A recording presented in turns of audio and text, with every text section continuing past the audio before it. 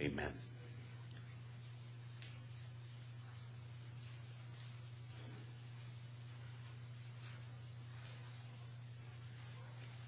It's such a beautiful thing when God's people are together praising Him in song. Well, many inside and outside the church have asked the question, why are we so anxious? Why do we worry about so many things? Things out of our control, such that sometimes we can't even sleep. We're so burdened by the onslaught of the what-ifs. I think I have some insight into this nearly universal phenomena. And I think, at least in part, inside we rightly sense we're insufficient for the complex world we live in, flung about by circumstances that feel out of our control. We're surprised by events we did not predict, some of which are cataclysmic, events we don't understand. We live in a modern-day Babylon, and we know it. We know, too, as believers, that our self-dependence is counter to God's very good plan for us. We know of God, and we understand that He is the opposite of us. He is in control. He does understand, and He has planned all that happens. And He alone knows history past and future. So we need, so to speak, a bridge over the troubled waters of our lives. And that bridge is God's providence. So pray with me as we begin this evening. Lord, we gather now as your people to hear your words to us from Scripture. Let us hear with clear ears, understand with clear minds, and see with clear eyes. We rejoice, Lord, that it is you who is in control of all things, and not us after all. For this we rejoice and are thankful. In Jesus' name, amen. Well, I changed the sermon text a little bit. So if you will open your Bibles to the 33rd Psalm. And we're going to be looking for echoes and allusions to God's providence and His plan for us in history. So the 33rd Psalm, verses 6 to 11. And you'll spot it right away, of course. By the word of the Lord, the heavens were made, and by the breath of His mouth, all their host. He gathers the water of the sea as a heap, and He puts the deep in storehouses. Let all the earth fear the Lord. Let all the inhabitants of the world stand in awe of Him. For He spoke, and it came to be. He commanded, and it stood firm. The Lord brings the counsel of the nations to nothing. He frustrates the plans of the peoples. The counsel of the Lord stands forever, the plans of His heart to all generations. Grass withers and the flowers fade, but know this, the word of the Lord will stand forever.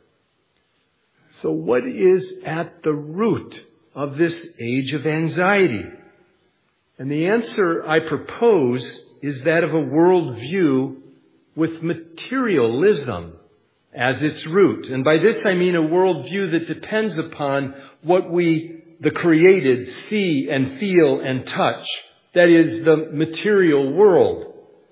And this current age of anxiety is in large part an awareness deep inside that to live with a materialism worldview is to exclude the supernatural. And this now uncovers the conflict. We were created, each of us born with the impress of the supernatural upon our hearts and our minds.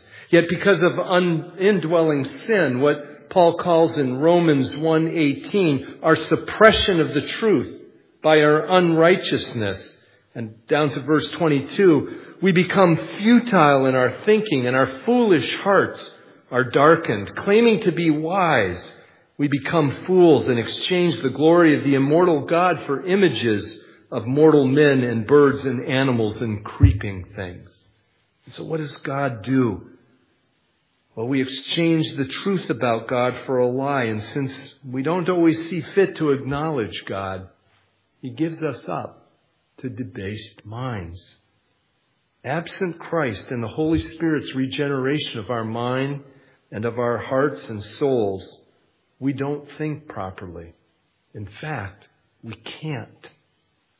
That is the sad, base state of all mankind. It's no wonder we are anxious. Earlier in Romans 1:19-20, Paul writes this, "For what can be known about God is plain to all, because God has shown it to them. For His invisible attributes, namely His eternal power and divine nature, have been clearly perceived ever since the creation of the world in the things that have been made." Paul is saying that the very creation we see makes it clear to us that there is a creator, there is the supernatural, but we suppress the knowledge of this creator. And the consequences are grave. Our minds become twisted. We have debased minds such that we cannot rightly discern the things of God.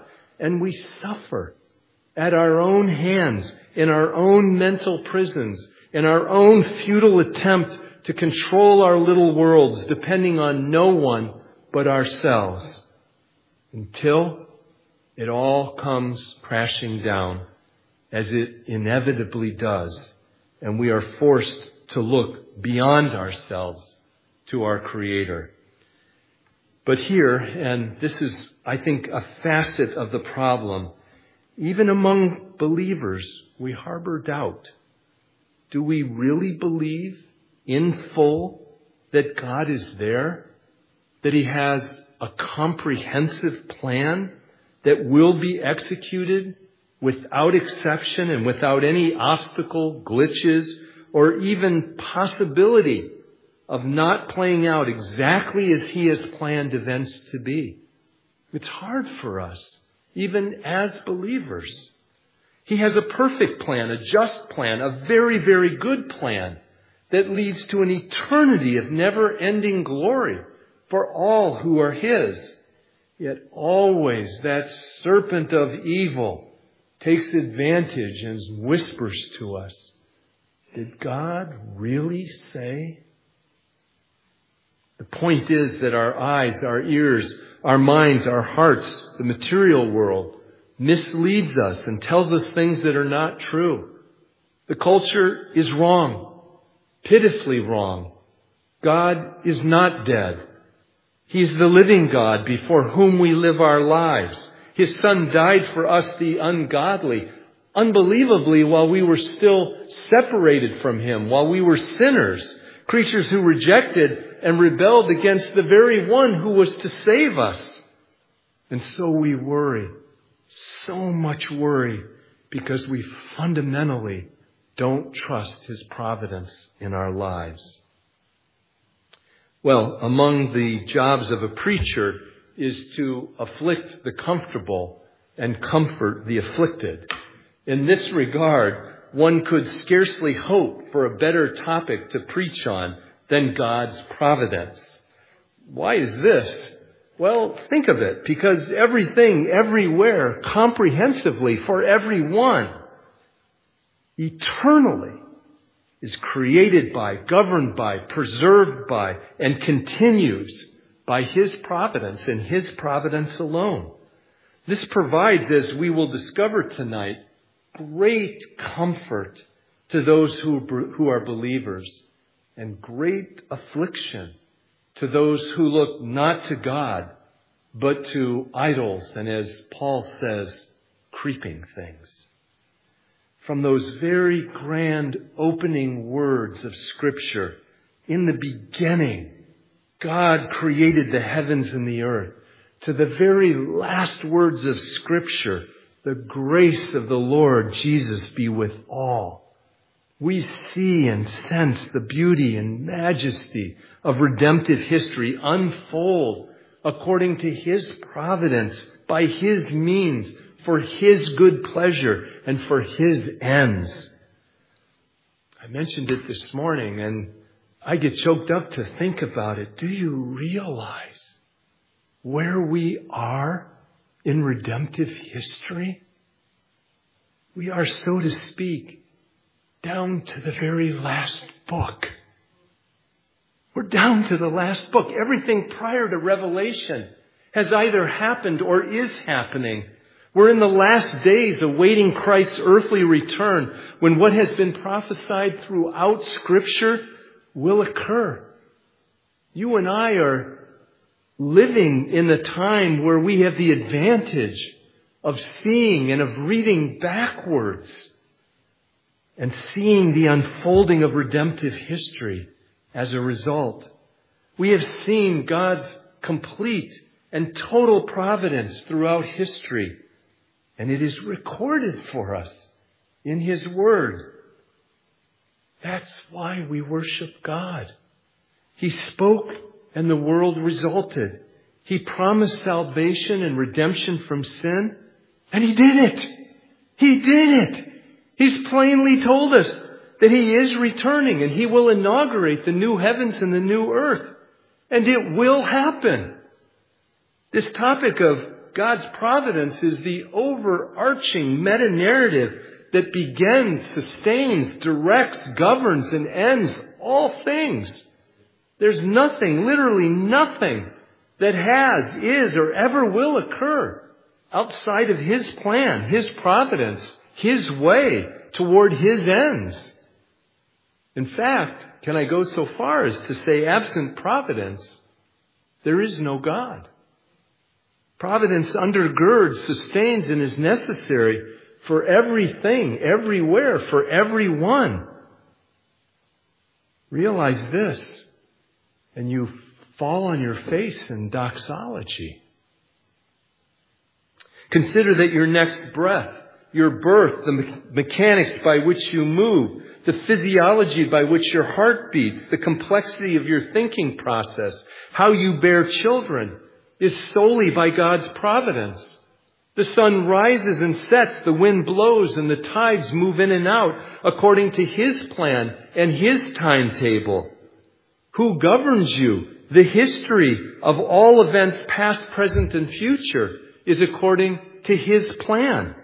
Your freedom, where you live, where you were born, and to whom, and the very reason you're here right now at this precise moment in human history, listening to me with rapt attention, is because God directed it to be so. You are alive and not dead, a believer rather than an unbeliever, a saint rather than a sinner, because He so directed in His providence. And you are loved as part of that plan, because He first loved each of us, an eternal love none of us could or would ever want to escape from for a millisecond of time. A love that overcame our sin, our rejection, our rebellion. Such is the extent and depth and height and boundlessness and timelessness of His great love for us. This is a magnificent attribute of God, one unique to Him and to Him alone. It's the healing balm that each of our souls craves, and the antidote to our individual and national anxieties.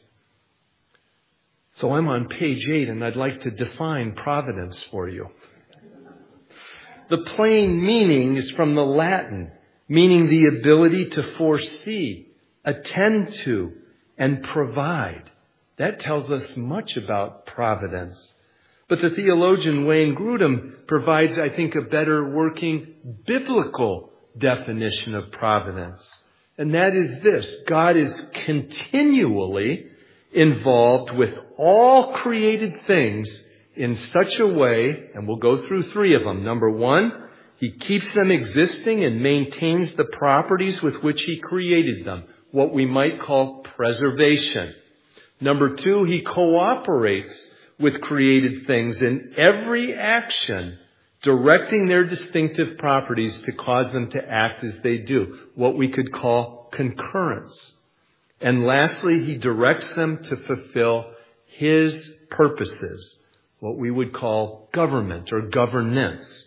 So we see three important aspects here of God's providence: his preservation of all things, his concurrence with what he created, and his government, that is the governance in directing how all things will be directed toward his great redemptive plan.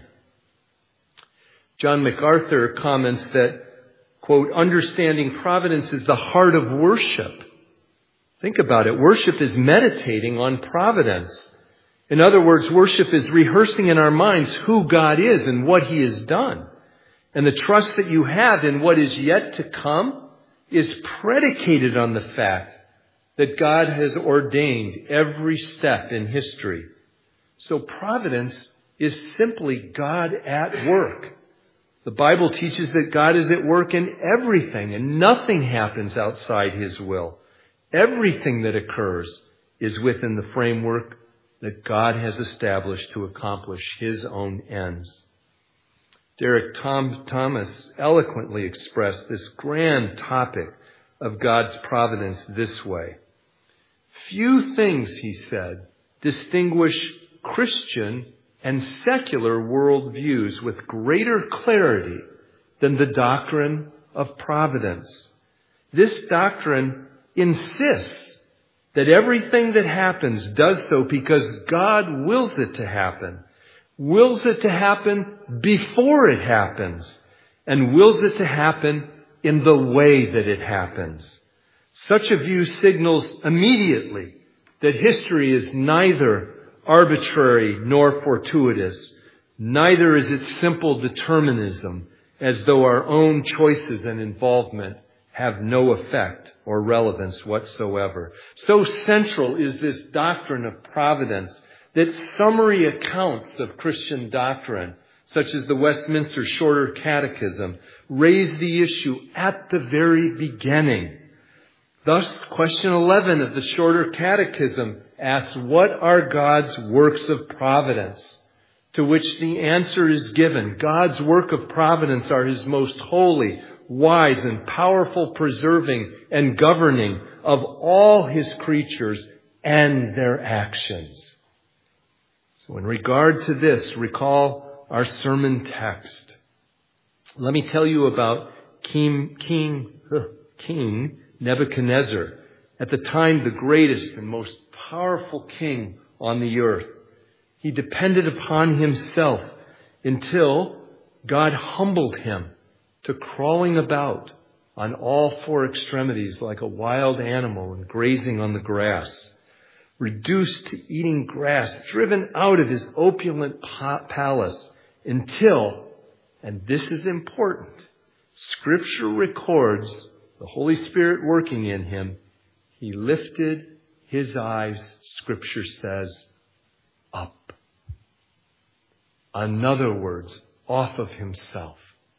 He lifted his eyes up and he looked up to God, and here's what he says in Daniel 4:34. I blessed the Most High and praised and honored him who lives forever. For his dominion, listen to the echoes now of what we're talking about tonight, is an everlasting dominion, and his kingdom endures from generation to generation. All the inhabitants of the earth are accounted as nothing, and he does according to his will among the host of heaven and among the inhabitants of the earth, and none can stay his hand and say to him, what have you done?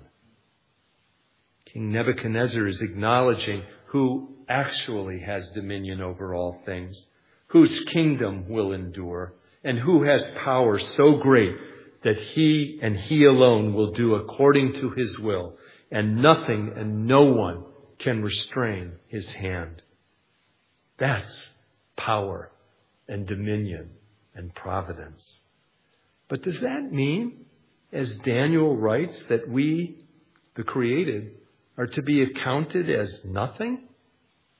Do we as humans have agency? That is freedom. And it turns out that we do have agency within God's providence. And we are still responsible, and our actions do make a difference. In fact, listen to how our subordinate standard, the Westminster Confession of Faith, articulates what Scripture says on this topic in chapter 5. God, the creator of all things, does uphold, direct, dispose, and govern all creatures, actions, and things, from the greatest even to the least, by his most wise and holy providence, according to his infallible foreknowledge and the free and immutable counsel of his own will, to the praise of the glory of his wisdom, power, justice, goodness, and mercy. In relation to the foreknowledge and decree of God, the first cause of all things come to pass immutably and unerringly. Yet by the same providence, he orders them to come about according to the nature of secondary causes, either necessarily, freely, or contingently. Who are those necessary secondary causes? It's us and our actions. What this is saying is that, yes, we do have freedom, but as a secondary cause. In other words, only insofar as it accords with God's ultimate plans. God is not at the mercy of our choices. Scripture plainly tells us this in the 103rd Psalm, verse 19. The Lord has established his throne in the heavens, and his kingdom rules over all. Scripture provides illustrations of this very principle. Listen to Luke's description of Peter and John when they were arrested in the temple and interrogated before the council for preaching about Jesus. Hear their argument, which centers around providence and how God uses the created, our actions as secondary causes. This is from Acts 4, verses 26 through 28. The kings of the earth set themselves, and the rulers were gathered together against the Lord and against his anointed. For truly in this city they were gathered together against your holy servant Jesus, whom you anointed, both Herod and Pontius Pilate, along with the Gentiles and the people of Israel, to do whatever your hand and your plan had predestined to take place. Do you hear what's being said? Even though the mighty kings of the world, the most powerful men on earth, had gathered to do what they thought was their will, it is in reality predestined by the hand of God and of his plan. Even the sin of man is governed by God for his purposes and his plan. It is God's providence that will rule. Despite the evil in men's hearts who would arrest and murder the only Holy One, God himself, it is all part of God's providence and plan that he might, through the secondary cause of man's evil, be the cure for that very evil by providing his only Son to bear our sin and suffer our punishment and to save those who are his. But we forget this.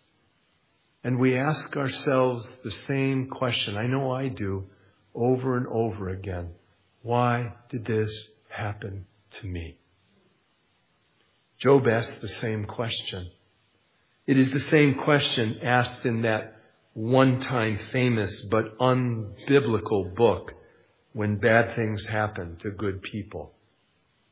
Derek Thomas answers that question clearly and, most importantly, from the authority of Scripture. He said, consistent with the data of Scripture, we must conclude that in the traumatic war, and I want to be sensitive here because almost none of us have gotten to this age without, in many cases, great suffering. We must conclude that in the traumatic war between God and cosmic powers, listen here to the echo of Ephesians 6:12. For we do not wrestle against flesh and blood, but against the rulers, against the authorities, against the cosmic powers over this present darkness, against the spiritual forces of evil. So this traumatic war between God and cosmic powers, in which Christians are often the battleground, Satan must get permission to touch one of God's own children, as he did with Job. And in Luke, listen to Luke 22, Simon, Simon, behold, Satan demanded to have you that he might sift you like wheat, but I have prayed for you that your faith might not fail. Whatever problems arise, and genuine problems do arise, a solution posed at the expense of God's sovereignty and providence is one that fails to do justice to the data of Scripture. Affliction, to be sure, is what the Puritans of old called God's strange work. Remember Lamentations 3. He does not willingly afflict or grieve the children of men. Amazing providence.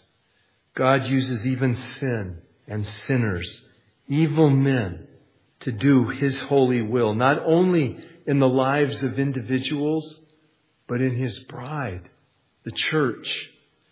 Listen to Westminster Confession of Faith 5.7. The providence of God reaches to all creatures, so in a very special way it cares for His church and disposes all things for its good.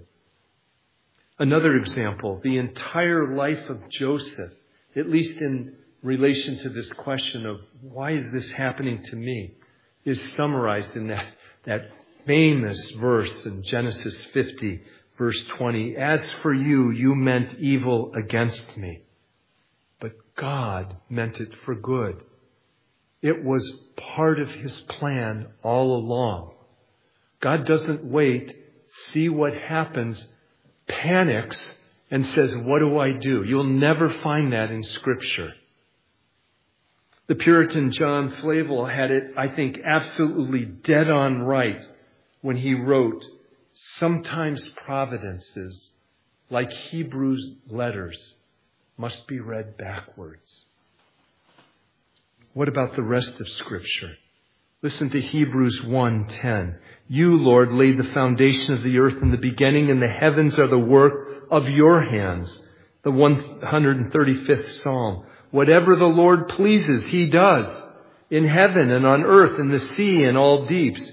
He it is who makes the clouds rise at the end of the earth, who makes lightnings for the rain and brings forth the wind from His storehouses. Acts 17, the God who made the world and everything in it, being Lord of heaven and earth, is not served by human hands as though He needed anything, since He Himself gives to all mankind life and breath and everything. And He made from one man every nation of mankind to live on the face of the earth, having predetermined allotted periods and the boundaries of their dwelling places, that they should seek God and perhaps feel their way toward Him and find Him.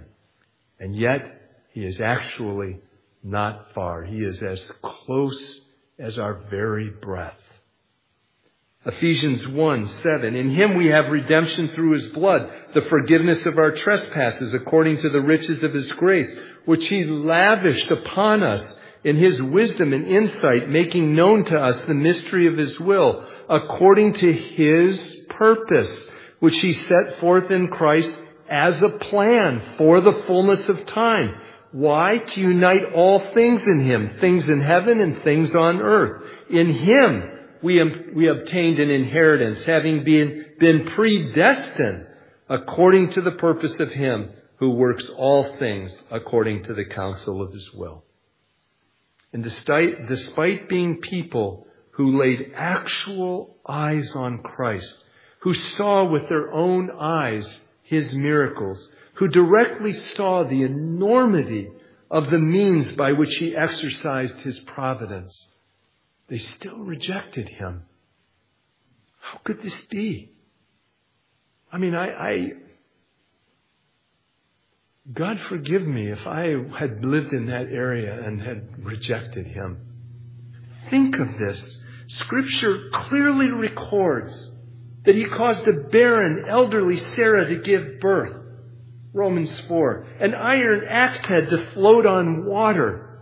2 Kings 6. 3 men to survive the fiery furnace unscathed. Daniel 3. The dead to rise, the blind to see, the leper to be healed, the paralyzed to walk again, for sin to be given, to walk on water, to calm raging storms with one word, and to rise from the dead himself. And despite seeing this with their own eyes, hearing with their own ears, yet they rejected him. They could not see or understand his providence and rejected the very God who created them and gave them life and breath.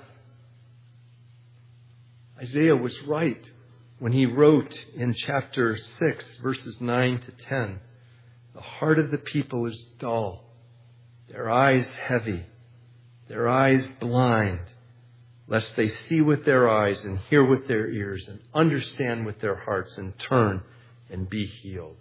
It is, he said, not the secret things that are hidden, but the revealed things. Just so he gets us our attention, 38 chapters later, in chapter 44, he says it again, they know not, nor do they discern, for he has shut their eyes so they cannot see, and their hearts so they cannot understand. God's providence is hard for us. It's too big a concept for us. What we cannot see or touch or feel, we tend to discount or disbelieve. But I think we finally and quietly must content ourselves with the Lord's admonition to us in Isaiah 55 when we think about and meditate on this big concept of God's providence. For my thoughts, he said, are not your thoughts, neither are your ways my ways, declares the Lord. For as the heavens are higher than the earth, so are my ways higher than your ways, and my thoughts than your thoughts. So shall my word be that goes out from my mouth. It shall not return empty, but it shall accomplish that which I purpose, and shall succeed in the thing in which I sent it. That's providence. God has, is, and always will, without exception, ensure the promise of salvation through belief in Christ, and is never, ever under the control of the choices of evil men and women, nor the dark spiritual powers of Satan, but only through his will and what he has planned for you and your life. God has a plan, and as we've talked about many times in this Sunday evening service, it is a very, very good plan. The Dutch theologian Abraham Kuyper put it this way. He said, there's not a square inch in the whole domain of human existence over which Christ, who is sovereign over all, does not cry, mine.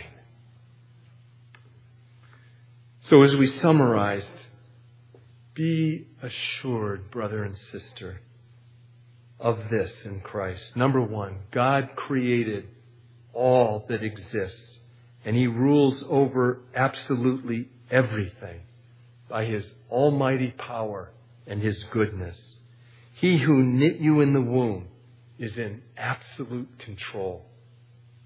God upholds, directs, governs all creatures, actions, and things from the greatest to the least. He holds you in the cup of his hand, and he has a very good plan for you who are believers. He does so to the praise of the glory of his wisdom, power, justice, goodness, and mercy. Nothing can or ever will happen to you that is outside this very good plan. I cannot explain that to you. Because in the here and now, in the only thing we know, it doesn't always feel like that. But Scripture promises us. It is an ironclad promise that nothing can or ever will happen to you that is outside His plan. And like Abraham of old, we will, as Genesis 18 records, say this: shall not the judge of all the earth do right? And lastly, God manifests His providence in this. Despite the wicked actions of wicked men, He sent His one and only Son to die a brutal death He did not deserve. Yet He loves you so much that He sent that Son, that you might have everlasting life together with Him. He forgives you. He loves you fiercely. And no one ever can or ever will snatch you from His hand. Ever. Pray with me. Lord, we better understand now that what David wrote in the 33rd Psalm is truth. You spoke and it came to be. You commanded and it stood firm. It is your counsel that stands forever and the plans of your heart to all generations. Thank you, Lord, that you love us so much that you have worked every detail of your plan to the good of those who belong to you. Help us to see, Lord. Help us to read your word clearly and see and understand backwards your providence in our lives. Thank you, Lord Jesus, for your presence in our lives, for it is in your strong name that we pray. Amen.